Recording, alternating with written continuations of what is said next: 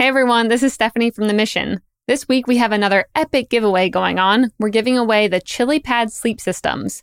So have you ever been too hot, too cold, getting into an epic battle with your spouse? I mean, I know Chad and I do that almost every night right now. I'm pulling on the covers, he's then getting hot, throws the covers on me, I throw them back on him and they end up on the floor. Anyways, it's a whole ordeal. I will spare you all the details. But with the ChiliPad sleep system, it's been awesome because it's basically a mattress pad. You put some water in it, and each side has its own remote. So Chad can make his side nice and cool. I can make my side nice and warm, turn it off when we don't want it anymore. But it's a really nice way to get deep sleep and be able to control the temperature to exactly what you want and what you feel comfortable at. It's been game-changing for Chad and I. So go to mission.org/giveaway or click the link in the show notes and enter your email for a chance to win the ChiliPad sleep systems. We have a few of them to give away. So chances are good. Good luck.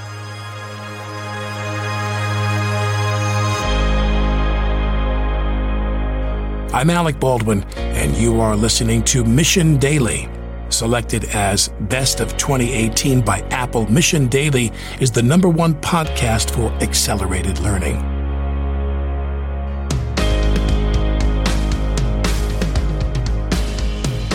Hi there, and welcome to Mission Daily. Do you ever have days where you're just blocked creatively, where nothing seems to come to you easily, and even writing a simple email feels hard? Well, you are not alone. Today's guest is Austin Kleon, New York Times bestselling author who recently wrote the book titled Keep Going, 10 Ways to Stay Creative in Good Times and Bad. In this episode, Chad and Austin go in depth on Austin's top 10 lessons for how creatives can avoid slumps and keep their creative juices flowing even when it feels like they've run out. Stay tuned to learn more from Austin Kleon.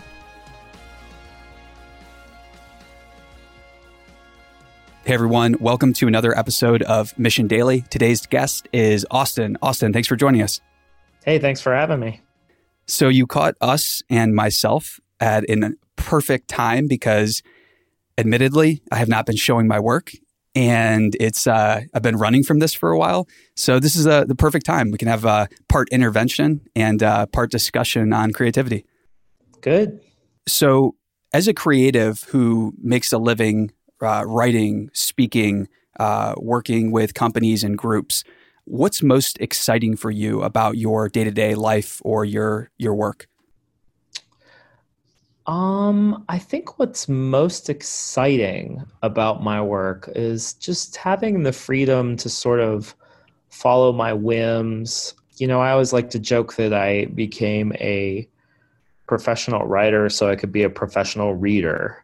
I mean, that's really what I would like to do all day, is sit around and read and research and be interested in things professionally. So I think for me, it's just getting to explore and to have the time to explore because, you know, when I wrote my first 2 books, I was working a day job, and that has its own unique constraint, and that can be valuable too because it means that you sort of hustle a lot when you're trying to do what you're passionate about. But I'd say now that writing is my job, it's just nice to have the time and the space to really explore, you know, what you're genuinely interested in.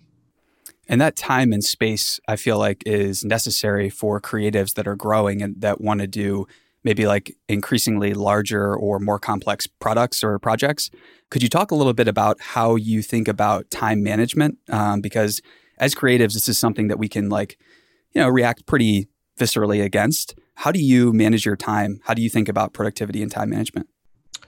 Well, I have 2 boys who are 6 and 4, and I'm home, and so is my wife. So our schedule is sort of determined by our kids. So our kids get up at 7 and they go to bed at 7. So 7 a.m. to 7 p.m. So we sort of know what we're working with during the day. And for me, it's just a matter of sort of coordinating with my wife about when we have coverage for the kids, like when she's going to watch them, when I'm going to watch them, and then just blocking off a certain amount of time to work. I usually like to work in the mornings. That's sort of when I do my best work. And so I actually get up with my boys for about an hour and let my wife sleep in. And then I work until about lunchtime. And then I adhere to John Waters' routine. What he says, I make stuff up in the morning and I sell it in the afternoon. And so I kind of adhere to that. I try to do my creative work in the morning, and then in the afternoon, I'll do administrative stuff, like I'll answer email, or I'll do a podcast, or if I don't have anything I have to work on, I might write some more, or I might spend the afternoon reading, or I might take the kids out to the park. So afternoons are sort of like, a lot can happen depending on the day. But I think as far as productivity goes, I'm sort of a burst worker in that I tend to work very intensely in concentrated bursts. And then for the rest of the day, I might be pretty loose and maybe downright lazy. Actually, the thing I really believe in is just working every day, and little bits and pieces of effort, they sort of stack up over time. Yeah.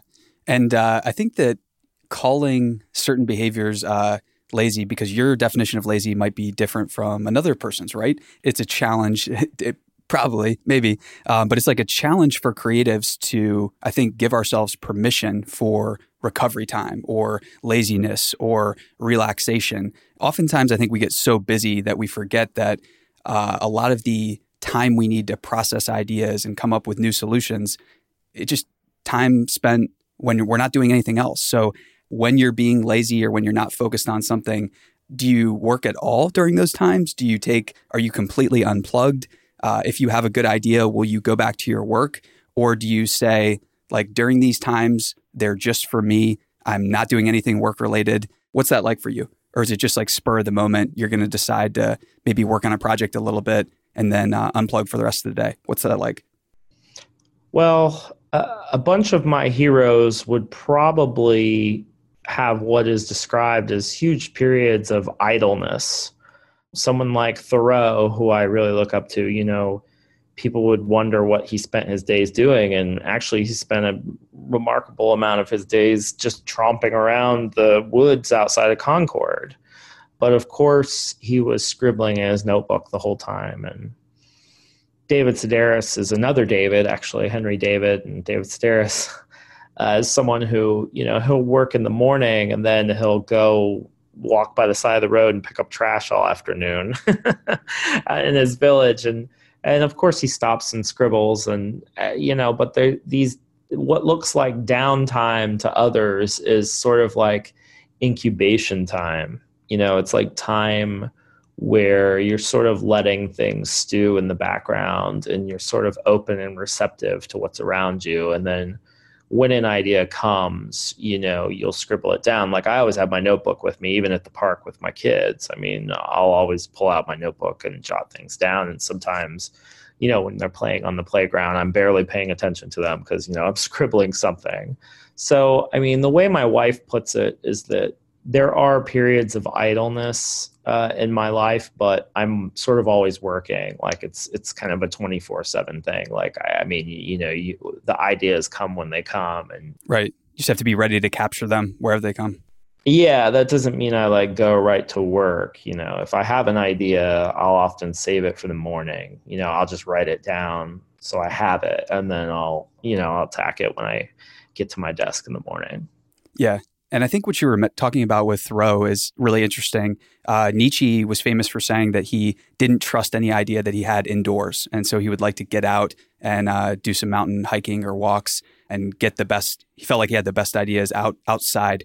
How do you think about nature and getting outside and kind of getting that direct experience with the real world? Because in our technological world, we're increasingly behind screens or we're seeing things through a filter of media. How do you think about just unplugging and getting into nature? Do you like camping? Do you like the outdoors? Do you feel like you recharge when you're in those environments? I am one of the world's great indoorsmen. I don't really like camping. I like walking a lot, and I like walking in different environments. I like walking in the city, but I also like walking in parks, and I have been known to take an occasional hike. I'm not really a camper though. I like driving out in the wilderness. I just took a drive from LA to Las Vegas, and I never really thought of myself as a desert person, but I like looking at the landscape and sort of being sort of humbled or crushed by it. I'm interested in the desert. That's like a new thing for me. But I Very cool. would not in any ways describe myself as an outdoorsman. But I think simply being outside I don't think it really matters where it is. I think that has like sort of magical healing properties. But it's really walking that I believe in firmly. I really believe in taking a daily walk. I'm on the road right now, so I'm in a lot of different cities. So actually I found that my Fitbit actually helps me a lot, because it's just sort of this quantitative, measurement of whether I've, been out for a good walk or not. So, but it's really walking that I believe in. It's not necessarily like getting in touch with nature or anything that. It's the act of getting out and walking around. So with being on the road, are you the type of person that gets a lot of new ideas when you are on the road, when you give talks, when you do workshops, or, whatever you're up to? Do you find yourself being inspired by that? What's that like? I'm a very extroverted person, so I get a lot of energy from being around other people. That's not always the case for writers. I would say probably, they say that probably 30% of people are introverted, but I would say it's way higher for writers. Writers have to spend a remarkable amount of time alone.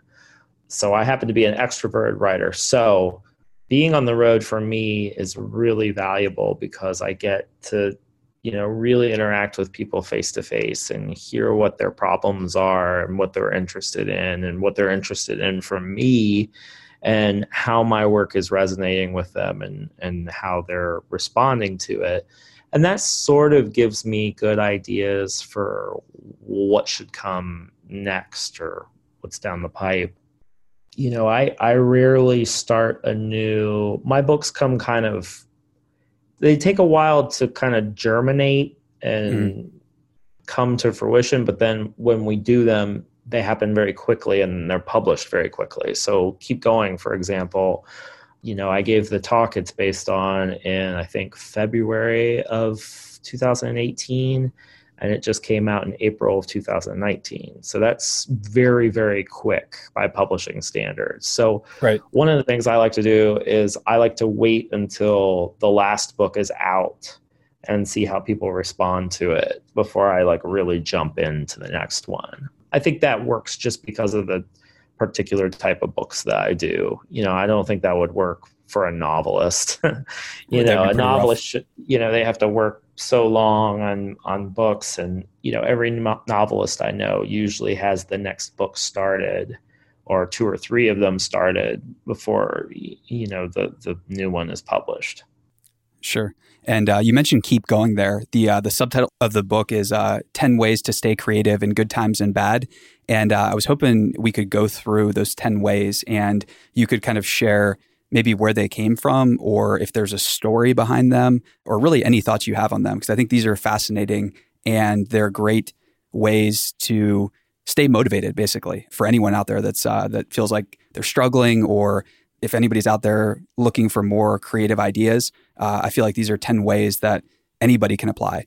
So if you're ready, let's jump into them. Sure. The first one is every day is Groundhog Day. So now that we've conjured up the wonderful Bill Murray in our minds, let's tackle the first one. I'm always interested in finding, parables for the book. I needed some way in with this book. I needed some sort of way in to get people to sort of understand the kind of dailiness I wanted to talk about with creative work. And Groundhog Day just sort of, it seemed like the right thing to start the book with. I mean, it's 25 years old now, so it's has a quarter century of history now, and it's sort of one of those movies that gets better with time. And so I think people will watch it 25 years from now as much as they do now. I sort of wanted to pick something that I thought illustrated the point of the chapter, which is really that, it's best for a creative person to approach things on a day-to-day basis, to have some sort of daily practice, to not worry too much about what happened yesterday or what happened tomorrow or what's going to happen tomorrow, but to really focus on the day and the time and energy and space they have like right now in the day. And I thought that Groundhog Day was a perfect example of that because, Bill Murray's character in that movie, Phil Connors, he discovers that each day is kind of a gift that he, instead of it being a burden, that he sort of has this repetitive life in which things are sort of out of his control. Ultimately, he realizes that he's really in control of how he fills his days. And I think that's true of a lot of us. We really don't have a lot of control over our wider world or what context we find ourselves in. We really don't have that much control over our careers or what kind of luck we have. All we really have control over is how we spend our days. And so I just felt like Groundhog Day was like the great parable for that. I completely agree. I think it's a challenge to approach each day with that mindset of like, today's an opportunity and I can do whatever I want with it. I can react to the things that come up however I want to. So you have some kind of like sub points here to take it one day at a time, establish a daily routine, make lists, and finish each day and be done with it. I think that's so great because we have to like finish the day's work and you can't keep carrying it with you. Whether there are successes or whether there are failures that happen, you can't take them with you. You can try, but you're just going to be carrying a lot of baggage. So let's transition to the second one here. You recommend that people build a bliss station. I think this is really cool. So how do we go about building a bliss station? Well, a bliss station is something that the mythologist Joseph Campbell said that everyone needed to have. And what he said was, you need either a sacred time or a sacred place every day where you're sort of disconnected from the world so that you can connect with yourself. So it's sort of like the opposite of being on social media or right. like on the internet. That was his big point, is that you need disconnection time so that you can connect with what's within. Right. And usually this is what the artist studio is. It's a space in which they can sort of enter their own world and go within by, working. But again, I'm on the road right now and it's hard to find these spaces when you're traveling. So I found that airplane mode and earplugs will turn lots of situations into bliss stations. Silence and solitude is sort of like the great requirement for a bliss station. Silence, you can do, noise canceling, basically, is what that's about. But as far as solitude, you can sort of be alone in lots of situations, even if there are people around you. Like, being on a bus, you can be in solitude in a sense. If you're kind of withdrawn, you can. I think Cal Newport in his books talks about his definition of solitude is like not having inputs from others. And so I find that kind of interesting. But I think, really just making your smartphone dumb again and popping in some sort of noise canceling device, earplugs or noise canceling headphones, I think you can turn pretty much any situation into a potential bliss station. Yeah, I love that, especially for people that are traveling. It's like it's a practice that you got to do it if you're going to stay sane while you travel. The third one here is forget the noun, do the verb. So this is such a great reminder in an age where there's so much media, there are so many potential inputs out there. It's easy to get caught up on nouns and forget that, like Buckminster Fuller said, like I'm a verb kind of thing. So how do we become a verb? I think that the way I put it is like, a lot of people who want to be writers, but there aren't that many people who want to sit down and write, so it's sort of like if you want the job title, you have to do the work. I think one way as a creative person to sort of discover what that raw verb is about is to sort of like take all the nouns out of your mind, is to sort of focus on process and not product so much. So, my son Jules is a perfect example. Like he's 4. And when he sits down to draw, he doesn't care about getting drawings as in nouns, as in finished objects. all he really cares about is drawing. So like he'll just sit down and he has no filter, no fear, nothing. He'll just fill a piece of paper, look at it, and then throw it on the ground. He's like done with it, and he'll start another drawing. And so he's all about the verb drawing, not the noun drawing. And so if you can sort of figure that out every once in a while for your work, like what is the verb of your work? Like what are the verbs?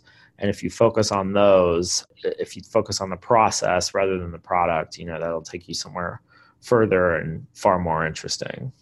Yeah. And I think you say in the book that your real work is play.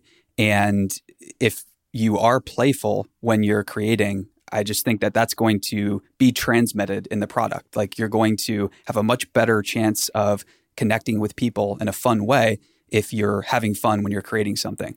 There's this saying that like no emotion in the writer, no emotion in the reader. I think it holds true here. So any other ideas that you have maybe on how we can become more playful in our work? Any strategies you use to keep playfulness? I think that I think materials are really important. I think it's really important to treat your materials like new toys almost, or like children would approach blocks or a new paint set or something. I think exploring your materials is really where a lot of really good creative ideas come from. And so I try often to, and I think that's where analog tools can really be valuable, or like a new app or a new software product is sort of like a new toy. But the analog tools, that's such an interesting point, because I feel like that tactile feedback is so important to like incorporate your whole body and movement into your practice. And if you're doing everything digitally, you're not going to get that sense of like using your hands and using your tools kind of. I think so. I mean, I think you can be playful with computers, but it just takes a certain kind of, it all depends. There is something though, I think, about the relief of using analog tools. When you use primarily digital tools, there's something about analog work that kind of like frees you up again. There are a lot of musicians who, when they're in the studio, like they'll pick up an instrument they don't really know how to play, and they'll start fiddling around with it as if it was a new toy, and then they'll get all kinds of new ideas. And so I think like new toys, playing with materials like a kid would with blocks, those sort of things, I think can sort of free you up. Yeah, I definitely agree. And the next one here is make gifts. So not gifts, but gifts. So you want to, you say, protect your valuables, ignore the numbers, and where there is no gift, there is no art. So how do you try, or how do you think about turning your creative work into a gift for others? Well, a lot of my thinking on this has come directly from a guy named Lewis Hyde, who wrote a book called The Gift. And Hyde's theory is that art exists in both the gift economy and it also exists in the market economy. And that you can make art that exists just in the gift economy and not in the market economy, but art can't exist in just the market economy. So true art needs to have a sort of gift element to it in order to be considered art. And Hyde writes a lot about how the artist's gifts are awoken by the gifts of others. So you're often brought to your work because you're like a huge fan, or you experience the work of like another artist or a creative person, and it makes you want to do your own work and find your own gifts. But, this tricky thing can happen when you turn your art into a profession, or your creative work into a profession, is that you can start to lose that gift. Is that, the pressures of the marketplace can squeeze the work in a way that diminishes it. And so I think one of the easy ways to kind of recapture your passion, if you've lost it for your work, is to simply pull it out of the marketplace every once in a while. And I think the easiest thing to do is to simply make gifts, make something specific for someone in your life. And you don't necessarily even have to give it to them. You just have to make it's like a mind game. It's like thinking of your work as you're going to gift it to someone specific. And then I think a great example of that is like how many classic children's books started out as bedtime stories for actual kids. Such a good example. Yeah, Winnie the Pooh, Alice in Wonderland, The Hobbit, all of these stories were originally for actual children. And so I think that we all can sort of, no matter what you do, I think if you've lost your passion, I think making gifts for someone specific, it can be a really helpful thing. Yeah, especially when you face the realities of the market, and the market is always demanding perfection. It's always demanding something that is better and faster and cheaper. And that can be stifling. Perfectionism is pretty stifling for creatives. So I feel like getting the balance right there is crucial. So the next one here, the fifth way, is a bit of a formula. So the ordinary plus extra attention equals the extraordinary. What do you mean by that? Well, attention is really the crucial tool of the artist. What the artist does is the artist pays attention to certain things and then figures out a way for us to pay attention to those things too. So really what the artist does, and I think a terrific example of this, which I use in the book, is Corita Kent, she was a nun who lived in Los Angeles, and she made screen prints where she would take pictures of advertising and packaging, and she would pull out the religious messages sort of hidden in this work. So she would take the Safeway sign and break it into Safeway and add her own quotes and make it a piece about passage and safety and that kind of thing. And so what Corita said is that she didn't really feel like art was a very good term for what she did. She liked the term the uncommon. So what she would do is she would take common things and make them uncommon in the act of making her prints. And I think this is what like really, really great art does, is it takes something that's in front of everyone and it looks at it in a way that changes the way everyone looks at it afterwards. So when you go to a David Hockney show, for example, you come out of it and you see like David Hockney at the end. What the artist is really giving you is a way of experiencing the world. They're transmitting that to you. And that's true of like great music too, is when you hear it, you can't help but like listen to your world in a different way. Attention, I think, is the engine that art really runs on. And it's the very thing that the world sort of wants to steal from you. The attention is exactly what many of the media corporations, they make their money off of, getting you to click on stuff, taking your attention from one thing to another. That's how these companies profit. So you have to, like a big goal of the artist or creative person is to, part of their work is to protect their attention. Yeah. And I feel like that's key to interpersonal relationships and family relationships as well, as like if your attention is elsewhere, if you've ceded your attention to corporations 7 or 8 times throughout the day, and then you try to, go play with your son, it's not going to be as effective or fun as if you'd had, kept that attention. So really, really good reminder. So 6, this is really exciting because for any artist or any creative, you're going to have to face your demons at some point. And so the 6th point is slay the art monsters. And you say here that art is for life and not the other way around. What do you mean here? And what type of monsters have you faced as well? I would love to dive into that as well if you're interested. Well, art monster is a term that Jenny Offel uses in her novel, Department of Speculation.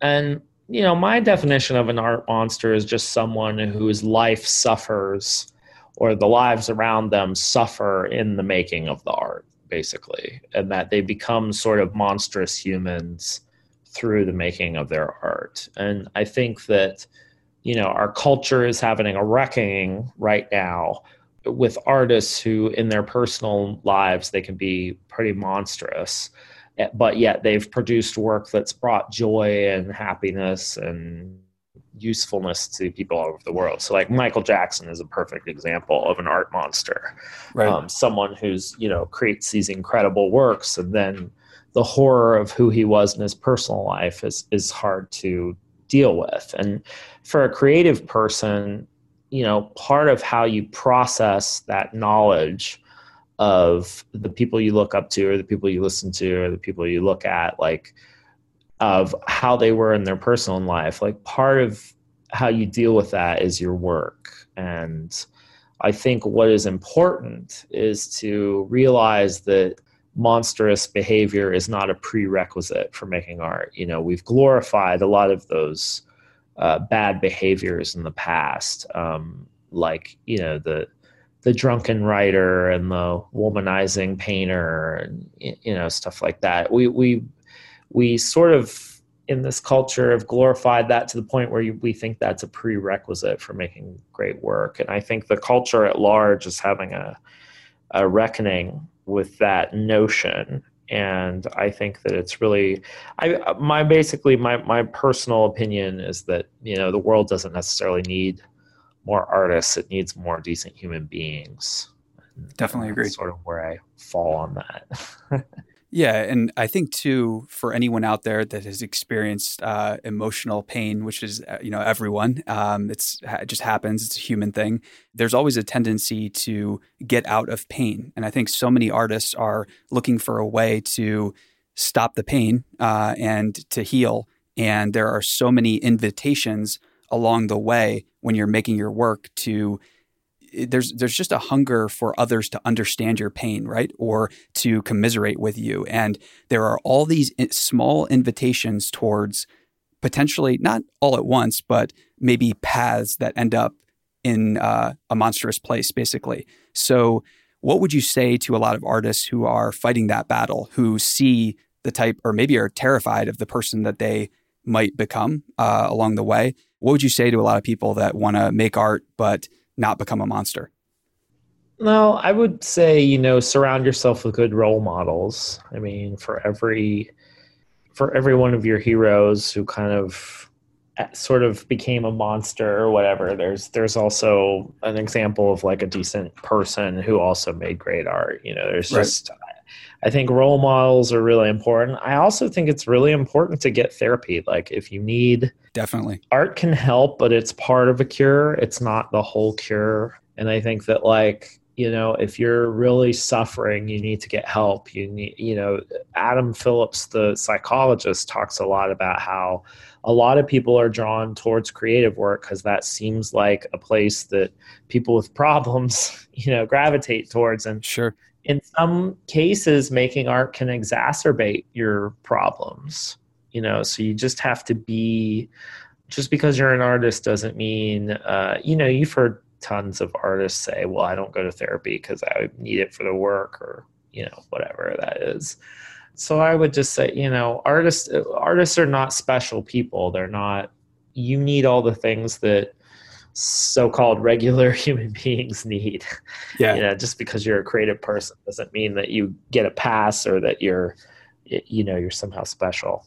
Yeah, and I think too that when corporate media publishes the latest news on like a successful novel or movie or series or whatever the case is, you're never going to read about the therapy or the conversations or the self-work that went into that. It's pretty rare that is a part of the discussion. It's corporate media tends to focus on the end result of successful adventures, not the day in and day out groundhog like fixing of oneself. So I do think though that when people look for stories, and stories are about conflict, they're about someone has a problem and then they go through something and they come out the other end with a win, lose, or draw. And I think people are always looking for those stories where, so-and-so was had all these problems and then came up with this great thing. There was the triumph over, but you're right, there's the big dramatic thing versus the, sort of quotidian day-to-day work of art. Right. So the seventh one here, so important. I think fundamentalism is a major, major challenge, as well as habit and routines. These can become traps that we don't escape. So the seventh point, you are allowed to change your mind. So to change your mind is, I think, is the real freedom that many of us don't always grab. So what did you mean by this? Well, I think to change is to be alive. And I think that in this culture, we're not very supportive of people who want to change their minds. I mean, you're supposed to pick a side, or you're supposed to pick your ideas and then stick with them. And I think for artists in particular, I think creative people and artists are pushed to become personal brands. You want to become a brand so everyone knows you and what you're about, like you're some sort of, like you're Coca-Cola or something. And the problem with that is that requires a tremendous amount of certainty about what your brand guidelines are and like who you are and what you're thinking. But the majority of really great creative work doesn't happen that way. I think art and creative work runs on uncertainty. It's when you don't know for sure what you believe or what the truth is or what you're dealing with. That's the exploratory, that's where art starts from, is from that kind of blank, that ambivalence about life. There's a great, I just have to jump in here. There's a great Terence McKenna quote where he says that art can only be created in the moment when you realize you're a mystery suspended between two eternities. And so sorry, go ahead. But I completely agree with what you're saying. No, I mean, Flannery O'Connor has a book it's called Mystery and Manners. And mystery is when you dive into a project, you are diving into the unknown. You do not know. You have an idea of what you'd like to come up with at the end, but you really don't know how it's going to turn out. But in a wider sense, to allow yourself to be changed, to surround yourself with ideas that are uncomfortable, this requires certain spaces that are sort of safe zones. And I think that those zones it requires you to sort of go off brand, basically. And I think that the place to go off brand is offline. I don't think that Twitter or Instagram or Facebook or any of these places are really decent places to think. I think they're okay places to be exposed to ideas. I don't think they're great places to actually do any kind of, to go off and have any kind of, to grapple with ideas. I don't think they're very safe places to do that. And so you need to find places in your offline life that you can do that kind of work. And sometimes that's like a journal, that's like a paper journal, or sometimes that's a library, just reading all day. Or sometimes that is simply finding what my friend Alan Jacobs calls like-hearted versus like-minded people. So that's finding people who don't necessarily share all your same beliefs and tastes or whatever, but they're sort of interested in you, and they care about you, and they care about what you care about in a general sense. These are the kinds of people that it's really helpful to have conversations with and to be around, because as we all know, when you hang out with people that only have the same ideas all the time, that's intellectually stifling. Yeah, and those people that have the same ideas, they, in a sense, have a brand guidelines for how you should behave, how you should act in their head. Whereas the like-hearted people, there's a much better chance that if you decide to try something new, they're going to support it. So definitely found that out in my own life as well. Okay, 8th point here.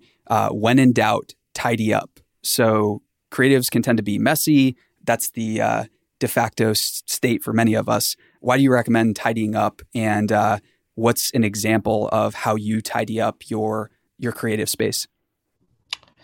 I'm an advocate for tidying as a mode of productive procrastination. So tidying's really for when you're kind of burnt out or bottomed out, or it's the end of the day and you really don't have much juice left. Tidying, I think, is an activity that can it can be a calming thing, but it can also be a way to get new ideas. So when I tidy my studio, it's sort of like one of two things will happen. Like one, I'll get an idea for the project I'm working on, because we all know when we're doing the dishes or we're sweeping the floor or, taking a shower, like that's when you get your ideas, when your hands are busy and you're sort of relaxed and things can kind of come.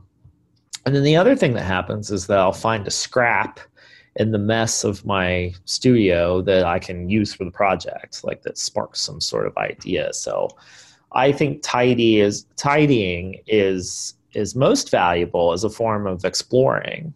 It's not actually about getting to the perfect tidy studio, like where everything's in its right place or whatever. It's more about, for me, it's more about exploring, and it's more about moving things around and letting your mind wander. Okay, the ninth point here is fantastic. Demons hate fresh air. So to exercise is to exorcise. So exercise is something that's so crucial to feeling better. Anytime I feel bad, I guarantee that I'll feel better after a run. So how do you think about exercise? Yeah, demons hate fresh air is something that the film director Ingmar Bergman said to his daughter. He said, you should get up in the morning and take a walk because it lets out all the demons. And I think that, exercise, we all sort of know this, that like exercise makes us feel better, it releases our inner demons. And there's a long history of creative thinkers taking walks and or swimming or doing some sort of physical activity that sort of gets them their ideas. But I think there's another way that there's another kind of demon that walking, I think, battles, and that is the outer demons. Those are the people who are sort of trying to control us through fear and misinformation, that sort of want to control our vision of the world so that they can sell us things. And so for example, like when you're on Twitter, I mean, Twitter makes money based on how chaotic the world is, basically. So, you're on Twitter and you're scrolling and the whole place seems like a garbage fire. But then you get out of your studio, you put your phone down, you take a walk, and you walk outside, and it's like, yeah, there are some problems. Of course, you see things out in the environment that bothers you and troubles you, but there's also an enormous amount of beauty. There's clouds and trees and birds, and there's people on the sidewalk. There's all your neighbors. I think walking, getting out in the world, it sort of makes life worth living.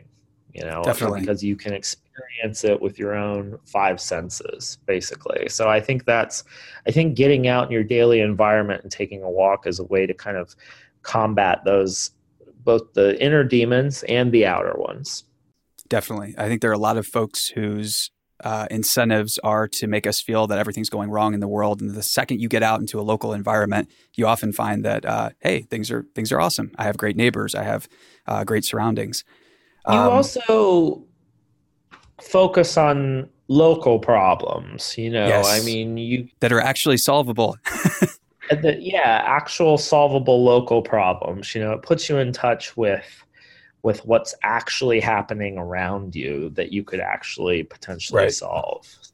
Yes. Yeah, I love that. Worrying about like geopolitics, not as useful as worrying about what's the next vote in your city council. Like you could potentially sway that vote that's happening in your city council. So the 10th point here, plant your garden. You say that creativity has seasons and to remember that this too shall pass. This is sort of, for me, this is really if there's one point in the book that I think is most important, it's that creativity has seasons, that we all go through cycles, and that progress is sort of, there's this myth of progress with creative people that we're just going to like follow the straight shot and we're just going to keep getting better and better and better. But I actually think that creative work looks more like a spiral or a loop in which you're constantly sort of going through all of these phases of, generating ideas, to working on them really hard, to coming up with a finished product, to releasing it out in the world, then getting more ideas again. It's really like a loop. It's almost like it's like a learning loop. And it's interesting to me how many like filmmakers, for example, they talk about how like every movie, they sort of have to learn again. It's back to the Groundhog Day thing, where writers will talk about how every book they almost have to learn how to write again because every project's different. And I think if you can sort of break out of that sort of that notion of linear time and forward progress, if you can think of yourself more in terms of seasons and cycles, it sort of frees you up, because that there are times in your life that you sort of need to be dormant for a bit and you need to store up and shore up, and then there are other times where you're flowering and you're blossoming and you need to produce, and so paying attention to your rhythms and cycles, I think can really set you free from this notion that you're just going to go forward and onwards forever, Yeah. And I think it helps you kind of stay in it for the long haul. I think it actually does help you progress further to think in terms of those cycles. Yeah. Definitely agree. So Austin, thank you for being generous with your time. If there is a final thought, call to action, or maybe even a thought experiment that you would leave our listeners with, what would that be? Oh gosh. One thing I felt on the road this time, and I'm about halfway through my book tour, is I detect a lot of anxiety, just a general anxiety. I think people feel like they're just not doing enough. And I think a lot of that anxiety comes from external pressures. I think that people really need to cut themselves some slack. And I think that, life is not just about productivity. It's not just about constantly making things and churning stuff out. Like, it's also about enjoying your life, living your life. And I would encourage everyone to figure out where that anxiety is coming from, like what's pushing you to be so anxious about your work, and kind of examine that anxiety and to figure out how you can cut yourself a break and how you can make your life more enjoyable, because it's not just about, life is not just about working all the time. That's my main thing I'm detecting. And I think a lot of those, signals come from outside. I mean, we're really being sold a vision of the world in which, if you're not productive 24/7 a day, like, what are you even doing on the planet? And I think that's that's not how human beings are supposed to live. And so cut yourself a break and finish the day and be done with it and keep going. Wise words. Austin, thanks for joining us. Thank you. Mission Daily and all of our podcasts are created with love by our team at mission.org. We own and operate a network of podcasts and a brand and story studio designed to accelerate learning. Our clients include companies like Salesforce, they're a customer times 5, Twilio, and Katera, who work with us because we produce results. To learn more and get our case studies, check out mission.org/studios. If you're tired of media and news that promotes fear, uncertainty, and doubt, and if you want an antidote to all that chaos, you're at the right place. Subscribe here and to our daily newsletter at mission.org.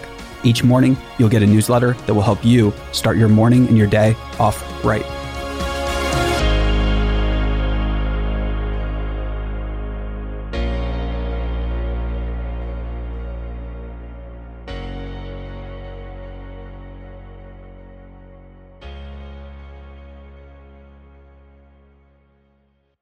Hey listeners, thanks for tuning into this episode. I hope you enjoyed it as much as I did. If you haven't already, please subscribe, rate, and review this podcast. It helps spread the word, and I would greatly appreciate it. See you next time.